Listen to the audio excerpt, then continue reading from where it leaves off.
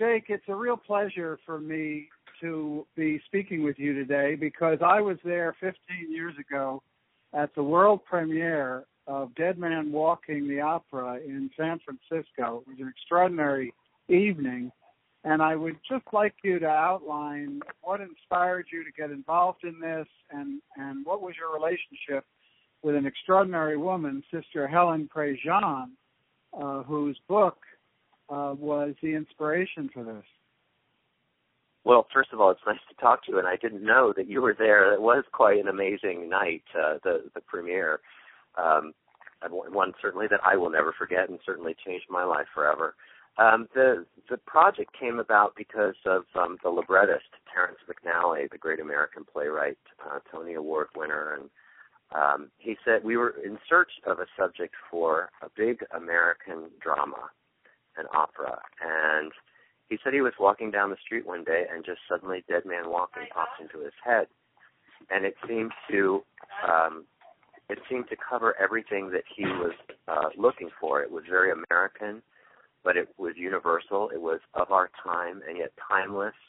And it seemed to hit at the nerve that the book and the movie had hit at. And we would be able to rework it for the stage. And the element of music combined with the drama would fill an opera house. It seemed to fill all those needs. What we didn't realize was what a wonderful colleague we would have with Sister Helen Prejean, who called me right away when we had decided that we wanted to do this and said to me, Jake, they said, you want to make an opera out of Dead Man Walking. You know what I told the San Francisco Opera? And I said, nervously, no. And she goes, I said, of course we're going to make an opera out of Dead Man Walking. So she was on board right away and has been a staunch advocate for it. And I think one of the things she likes best is that the opera itself doesn't take sides. It just presents the story and brings you in to the human drama and does what opera can do better than any other art form, which is to give you a multi-dimensional experience of not only watching people go through this, but hearing their emotions loud and clear through music and singing. Sister Helen is a force of nature. I've worked with her in my civil liberties work. She's a powerful woman, and of course her book is a true story talking about how she began to counsel people on death row and her own journey. There was something of a transformation of her own willingness to get so close to a human being who was facing the death penalty.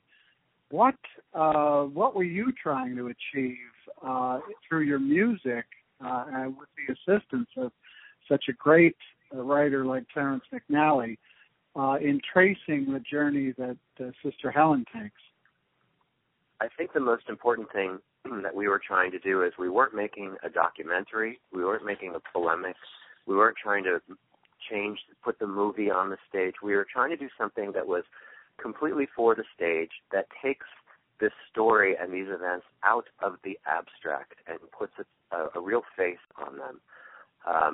I think it's easy for people to sort of sit and, idly and think, well, I'm for that or I'm against that, even with something as, deep and far-reaching as the death penalty in our country. And I think it's important for people to meditate on that. And what we can do as artists is bring them to that story by making it very human and real and presenting it from many, many sides and using Sister Helen's journey, her personal journey, and her complete spiritual crisis and personal crisis, and putting that center stage as the journey that we can all go on with her. She becomes our everyman, and she winds up stuck in the middle of a situation she had no idea that she would expect, which is, becoming a spiritual advisor to a man on death row and then meeting his family, but then meeting the families of the murder victims and hearing their grief and their side of the story and what they've gone through, and sort of being torn between those two sides. And I think that's a journey that's most of us don't have the courage or the opportunity to make. We're all very, very busy. nor do we even have time to really reflect on it. So to make a piece of art and make an opera that's something that can fill the stage and take you to those places so that you can reflect on all those different personal journeys. I think that was our goal, and was to write something that stays with you even as you leave the theater, so that you can still feel the resonance of those emotional journeys the next day and the day after, or 15 years later, as you just told me. Yes. Of course, the death penalty itself was controversial when she wrote her book.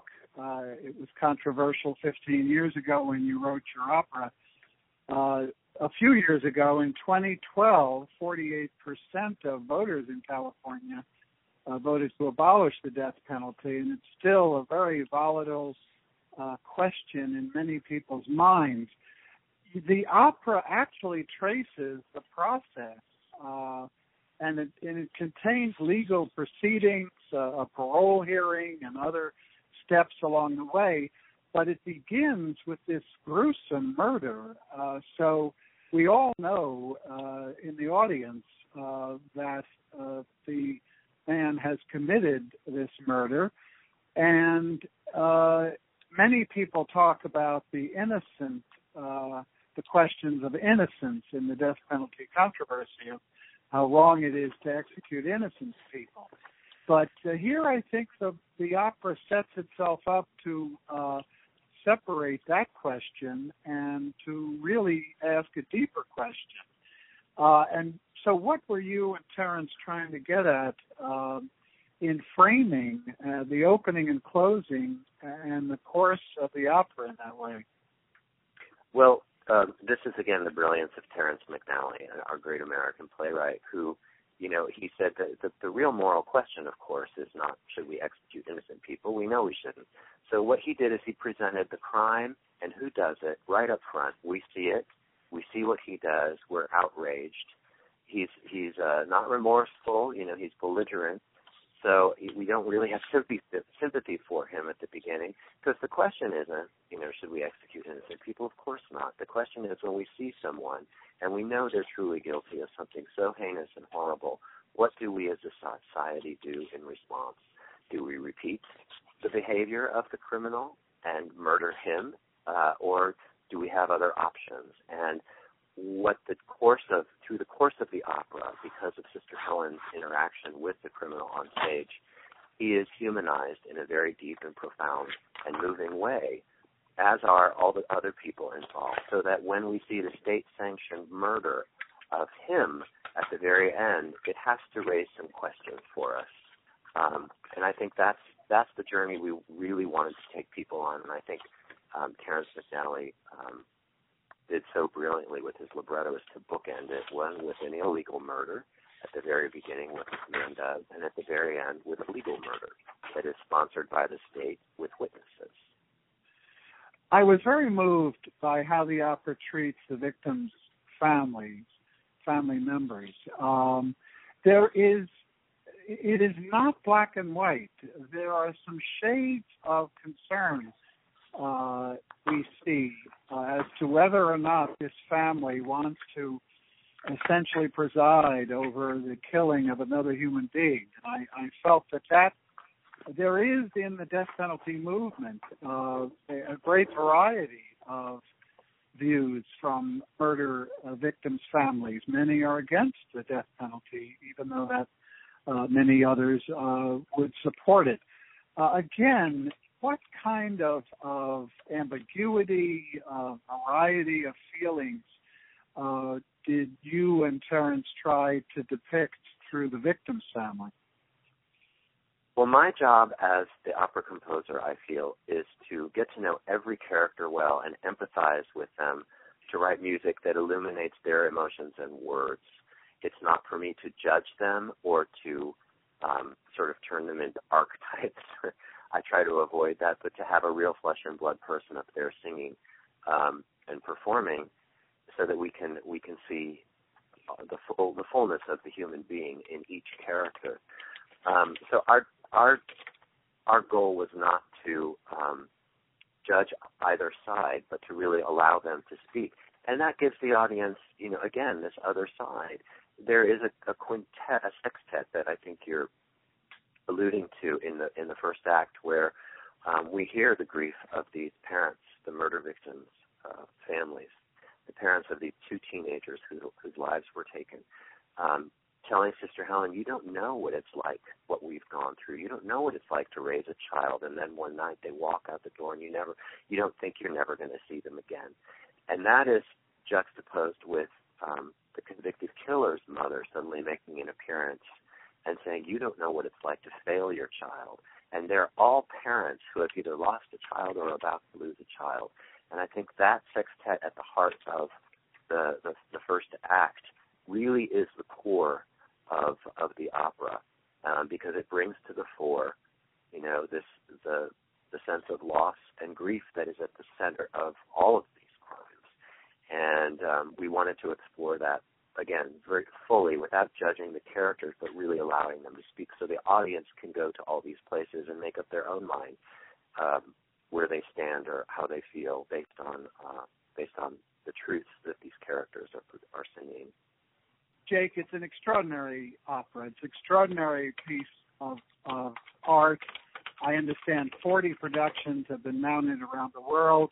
A new special production is being mounted at the Rohde Theater on March 7 and 8. And I just want to thank you. It's rare to see an opera that confronts a contemporary legal and social issue of this kind. And you and your colleague, Terence McDally, did it with great sensitivity, beauty, and passion. And I just thank you very much for joining us today. Well, thank you. It's my pleasure. One thing that I did want to add, even though I know we're over time, this production, one of the things that I really appreciated about it is that the actual murder victims, the teenage boy and girl, they appear throughout the opera as spirits. And so the essence of what was lost and why we're all involved in this drama is never, the center of it is never lost. We see them and they participate invisibly, and visibly to us, invisibly to the characters on the stage, which I felt was a real stroke of genius from this director. And I'm thrilled that I get to be there to see it one more time. It was done up here in San Francisco 2 weeks ago, and it will be at the Broad stage, as you said, this coming weekend. I'm really looking forward to it. It was a great pleasure to talk to you. Thank you so much.